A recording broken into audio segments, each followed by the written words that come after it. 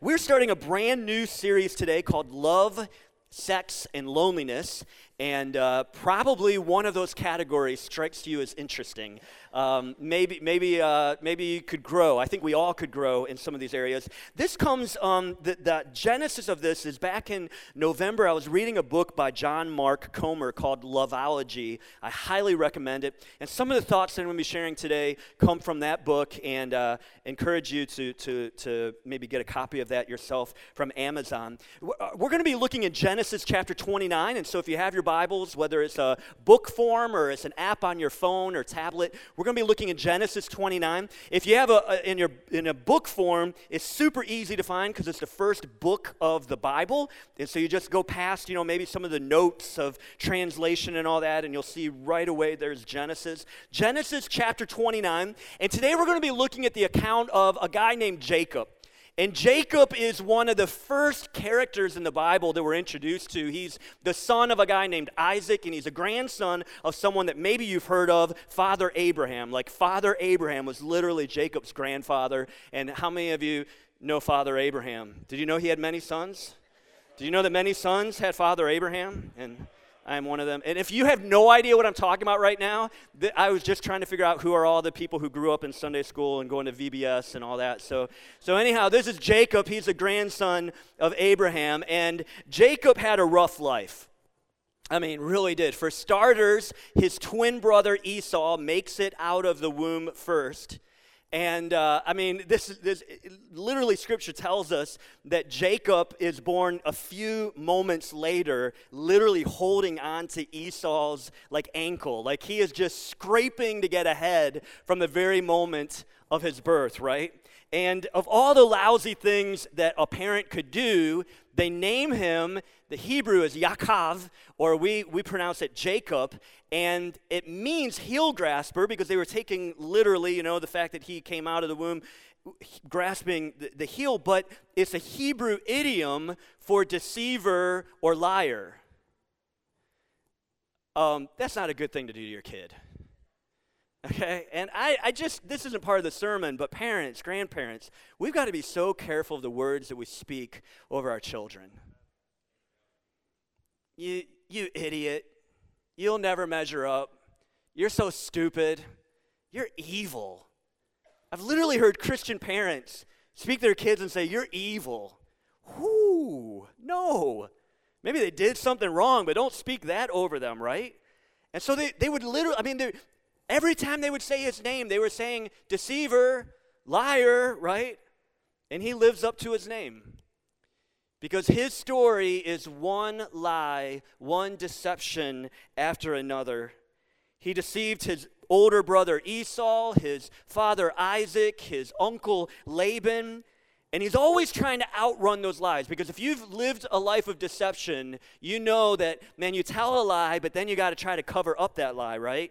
And you got to kind of keep track of your lies. And this is Jacob. He's deceiving people. He's lying to people left and right. He's trying to outrun these lies, but it doesn't work. And finally, Jacob is deceived. The con man gets played. And where does he get deceived? But in the area of love. Love. We're going to look at this in a moment. In Genesis chapter 29, Jacob is on the run from his brother Esau because he had just swindled him out of so much, and he's heading 100 miles away to where his mother had grown up, and he finally finds this village, and one of the first people that he sees in this village is a woman, and he is just immediately smitten. This is the closest thing that Scripture comes to sharing love at first sight. He's just like, oh, what's your name? Where do you live? Do you have a phone number? He is so in love. But Scripture gives us an odd detail. And I'm picking up in Genesis chapter 29. This is where we're going to start reading. We're going to be in this chapter most of the time this morning. In verse 16, it says, now Laban had 2 daughters. Now Laban I just said he fell in love with this girl named Rachel. Rachel's father's name is Laban. But Scripture tells us something interesting about Laban. It says, now Laban had 2 daughters. The older daughter was named Leah, and the younger one was Rachel. This is the one that Jacob is in love with. And it gives us this detail. And at first you read this, you go, well, why do I even need to know this? Oh, you're going to need to know this. If you grew up in a high school English, if you went to high school English class, this is something called foreshadowing. Because it says, there was no sparkle in Leah's eyes. Some of your translations would say that Leah had weak eyes. Now, what is that all about? What does it mean when Scripture says that there's no sparkle in her eyes, that she has weak eyes? It's basically a Hebrew euphemism for the fact that she is unattractive. Back then in that culture in the Middle East, and even today in some parts of the Middle East, women wear veils. I mean, like top to bottom. And so you wouldn't be able to really see what their body looked like. You wouldn't be able to see what their face looked like, how beautiful their face was or how ugly their face was. All you would see is their eyes. And so if their eyes were attractive or if their eyes sparkled, you would say that their whole body was beautiful. But if their eyes were dull or their eyes were unattractive, you would say that their whole body was ugly. And Leah, it was said of her that she was ugly. You ain't got no alibi. She's ugly. She is ugly. Goes on, it says, the rest of verse 17 says, but Rachel had a beautiful figure and a lovely face, and Jacob was in love with Rachel. There it is. The language of our culture. I'm in love. I'm in love. I'm in love, and I don't care who knows it. Ironically, the story is a disaster. Jacob wants to marry Rachel, but he doesn't own anything, and in that day, you would go to a woman's father, and you would bargain. What can I give you? What do I have that you want in order to be able to marry the guy's daughter? And he's on the run. He doesn't have any livestock. He doesn't have any property. He doesn't have any money. And so they work out a deal, Jacob and Laban, where Jacob will work 7 years. And then after being faithful and working 7 years, he'll have the opportunity to marry Rachel. And so Scripture says in verse 20, so Jacob worked 7 years to pay for Rachel, but his love for her was so strong that it seemed to him but a few days. That's exactly what I thought. Oh, isn't that romantic?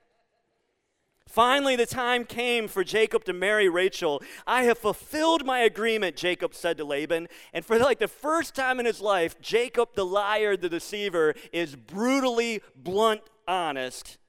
Now give me my wife so I can sleep with her. I've worked my butt off for you. Now I want to have sex with your daughter. Give her to me now. Is what he's saying, right?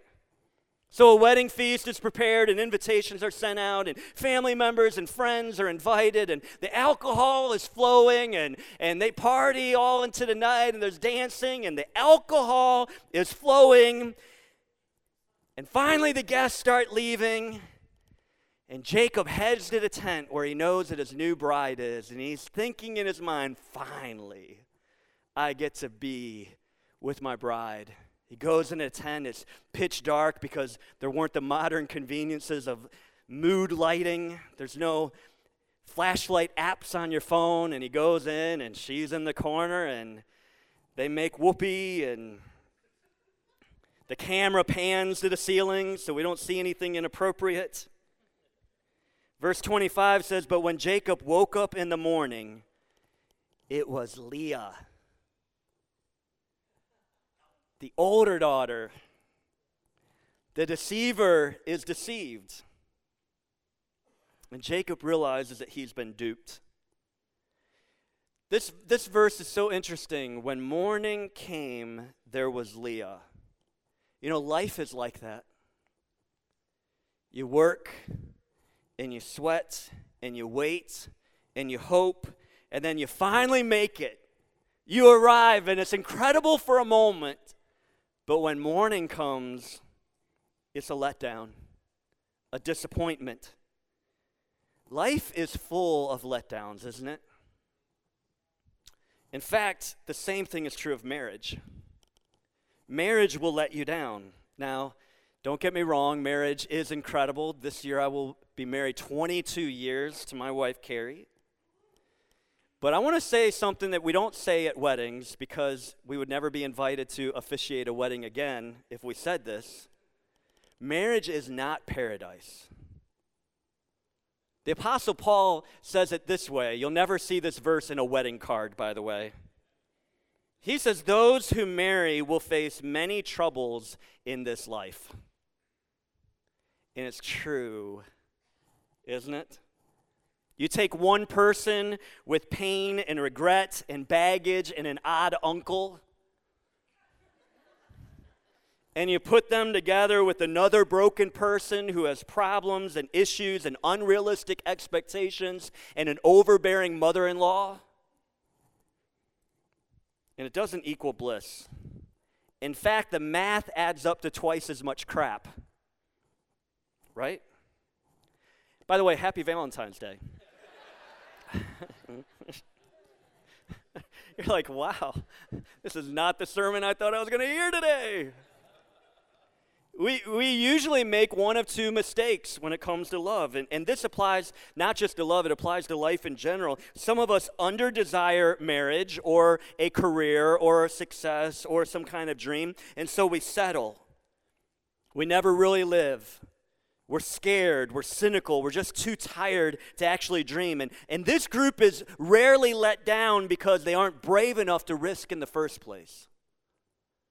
But you know there's a second group, and this second group over-desires marriage or college or some kind of dream or success or whatever it might be. This group, we risk and step out and go for it. We're fueled by an audacious sense of anything is possible.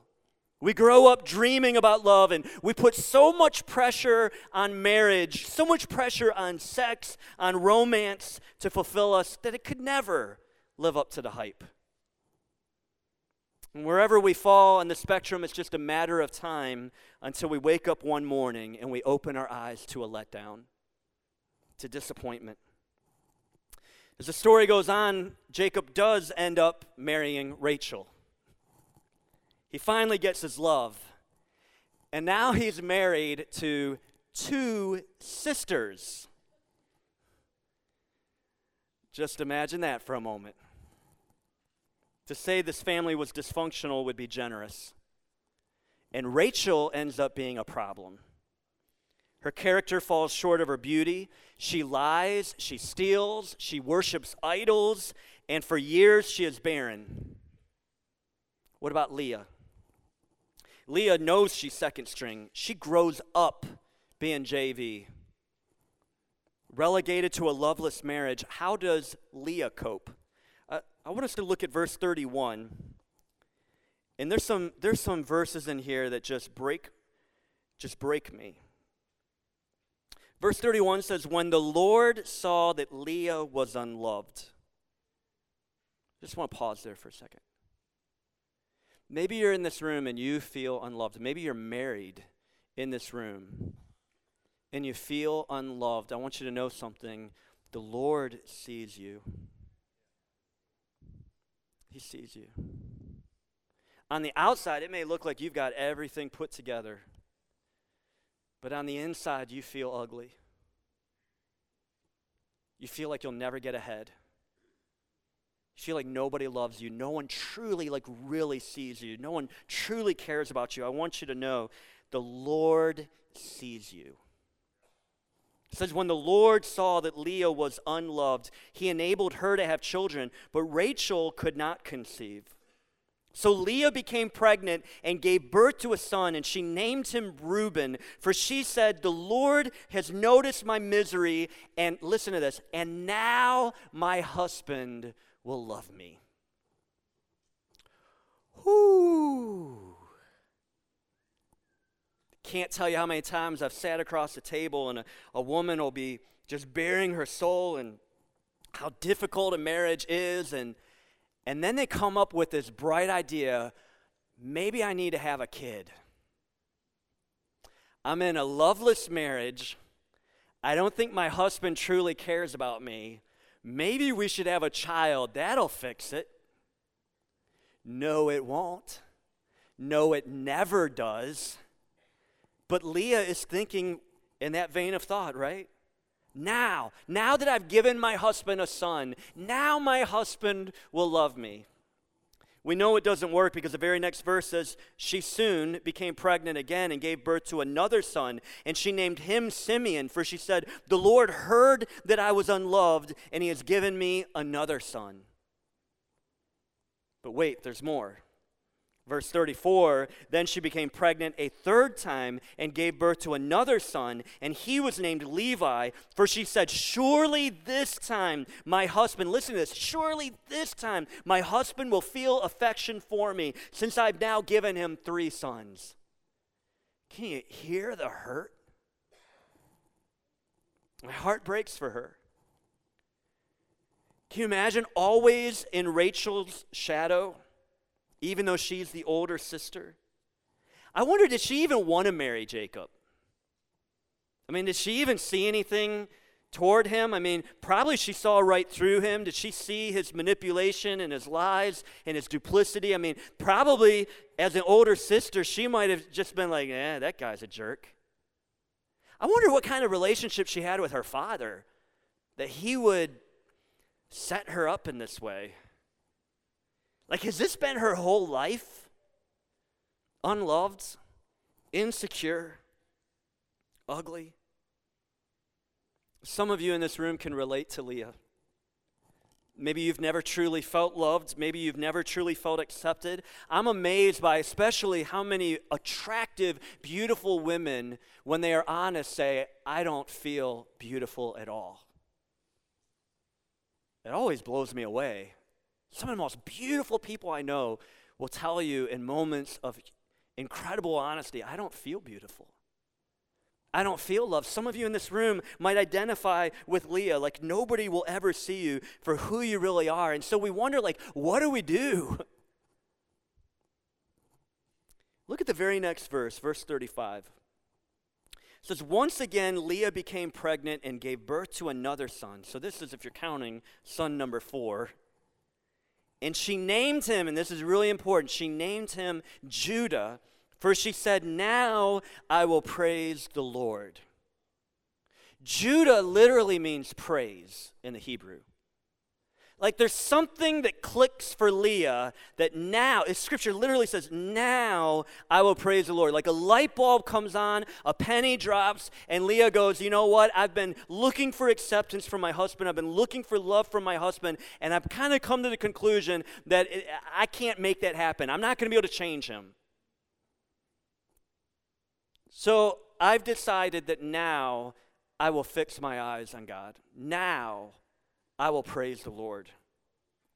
Now I'm going to look to God's approval. You know, this is a great lesson for us. Some of you feel stuck.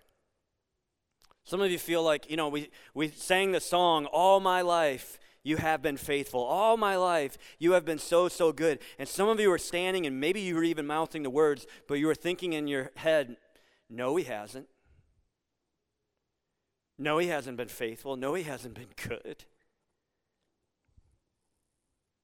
He's been cruel. There comes a place where we say, you know what, in spite of how I feel, in spite of how life looks, I'm going to make a determination to praise the Lord. And, you know, this is easy when you're on vacation in Colorado surrounded by snow-capped mountains and beautiful wildflowers, and you're skipping through the flowers and you can sing your praise to the Lord. Come on, everybody, stand up and sing one more. Hallelujah. Nobody got that? That's another Christian 80s reference.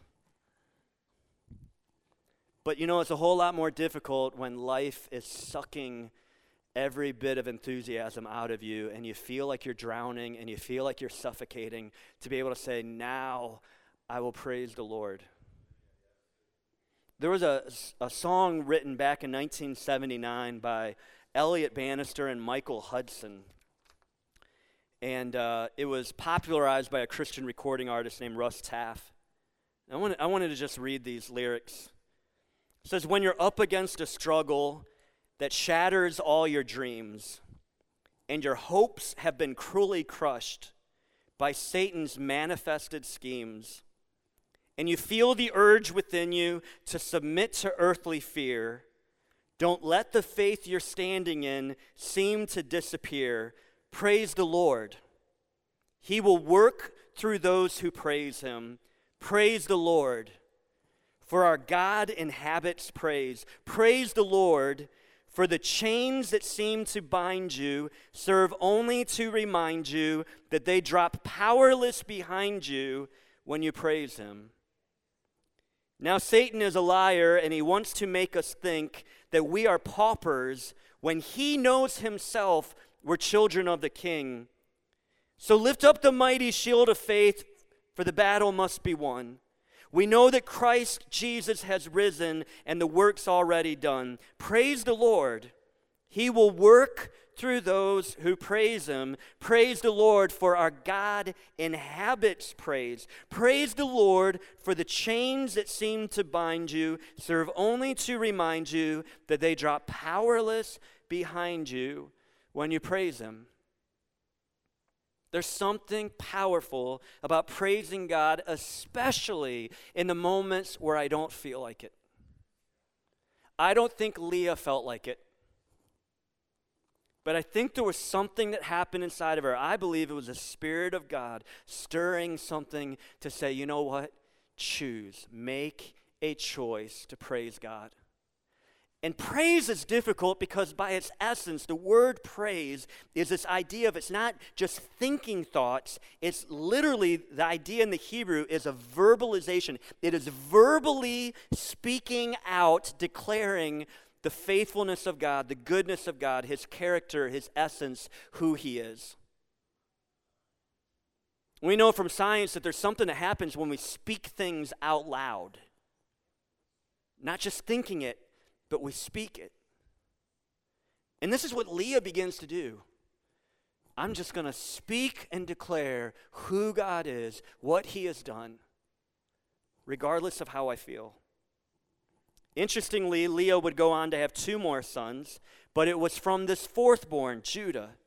From the tribe of Judah comes the long line of Israelite kings, kings like David and Solomon and Hezekiah and Josiah, and hundreds of years later, a king that would be born in a cave in Bethlehem, Jesus, the Messiah, the anointed one.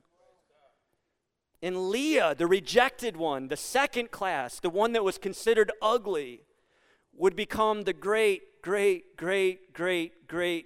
don't know how many greats, grandmother of Jesus himself. She didn't see it. She didn't understand what was being done in the heavenlies. She didn't understand it at all. But God was doing something inside of her, and the presence of Jesus would literally be manifested because of her praise and her declaration. So many years after she'd breathed her last. Jesus knew what this was like. Jesus was betrayed. Jesus was forsaken. Jesus was called a man of sorrows. Jesus, according to Isaiah, wasn't attractive. There wasn't anything about him that would cause us to think that he was a charismatic leader. But Jesus would declare the greatness of God in the midst of his life. The presence of the Spirit would be manifest. I think it's interesting in this book, Loveology, John Mark Comer makes this statement. He says, God isn't just in the letdowns of life. Think about this. God isn't just in the letdowns of life. He uses the letdowns of life. Listen to this. The dreams, relationships, and marriages that don't measure up. Even in a screwed up family with a polygamous marriage that was anything but what God intended, God was at work. God uses our sin. He uses our mistakes, our misjudgments, our bad decisions. And I'm so grateful for that. There isn't one person in this room that God has wiped his hands of you and walked away from you and said, they'll never measure up. I don't care what you've done. I don't care what has been done to you.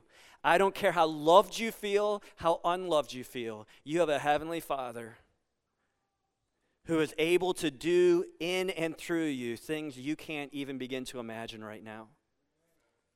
Will you turn your eyes to him?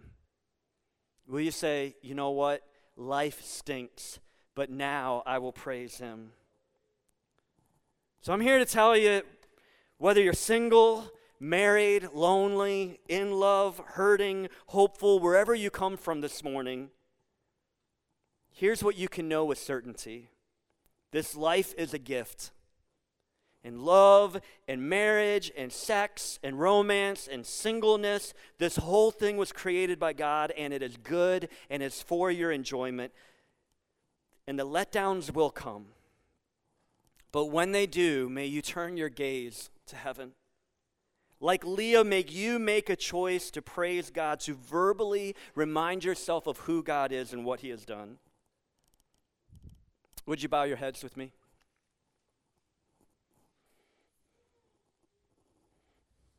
First, I want to speak to maybe someone in the room who you're like, man, you've talked about following Jesus. You've talked about this idea of a journey, and how do I get on this journey of following God? And I just want to first say that this isn't complicated. It's not about becoming a member of a church. It doesn't start with baptism. Baptism is actually the outward demonstration of what has already been started inside of us. It starts with, really following God, starts with coming to the end of ourselves, humbling ourselves, and recognizing, God, I don't have what it takes. I'm sin-stained and sin-covered. I'm broken. I'm helpless. God, I need you. In fact, I don't know that we can truly experience salvation until we come to that place of humility. And we lift our head up. And we say, God, I believe that you have the power, specifically through the death and resurrection of Jesus. That Jesus hung on that cross naked, brutally tortured, dying in one of the most excruciating ways so that he could take upon himself our sin and our punishment. And on the third day, he was resurrected from the grave, proving his authority, his power over whatever we face in life.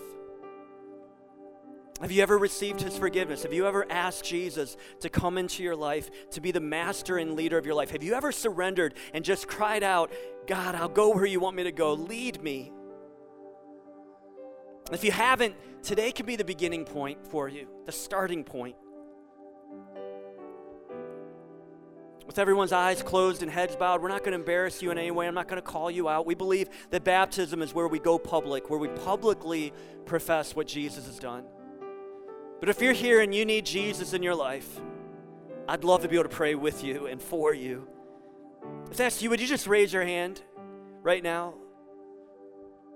If that's you, I want to pray with you. Yeah. Anybody else? You can lower them after you've raised them. Anybody else? Yeah. Anybody else? God so loves you. He so loves you. He's been waiting for you to respond to him. If you raise your hand, actually, I'm going to ask this whole room with your eyes closed and heads bowed, would you just pray this prayer with me? This prayer is not praying this precise formulaic prayer that saves you. It's meaning these words in your heart. And all over this room, whether you raised your hand or not, would you pray this prayer with me? Dear Heavenly Father, I thank you for Jesus. I know he died on the cross and was resurrected from the grave so that my sins can be forgiven. Come into my life. I receive your grace. Empower me to actually follow you. May I go where you want me to go. May I say what you want me to say. May I do what you want me to do. I am determined to follow you.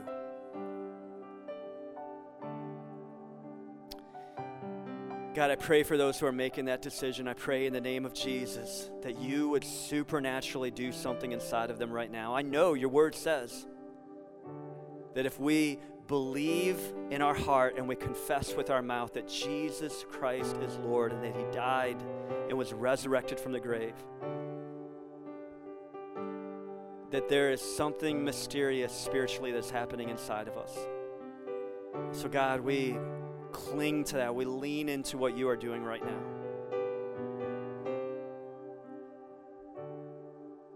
God, I pray for those in this room who maybe feel like Leah.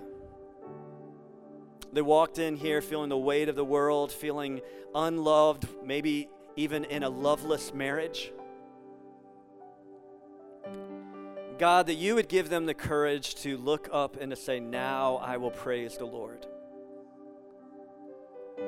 And God, in their sacrifice of verbal declarations of who you are and what you've done, God, may they sense your closeness and your peace. And even if all of their questions are not answered on this side of heaven, that they would know that Jesus is being glorified through them, and that they would see your hand. We pray these things in Jesus' name. Amen. Amen.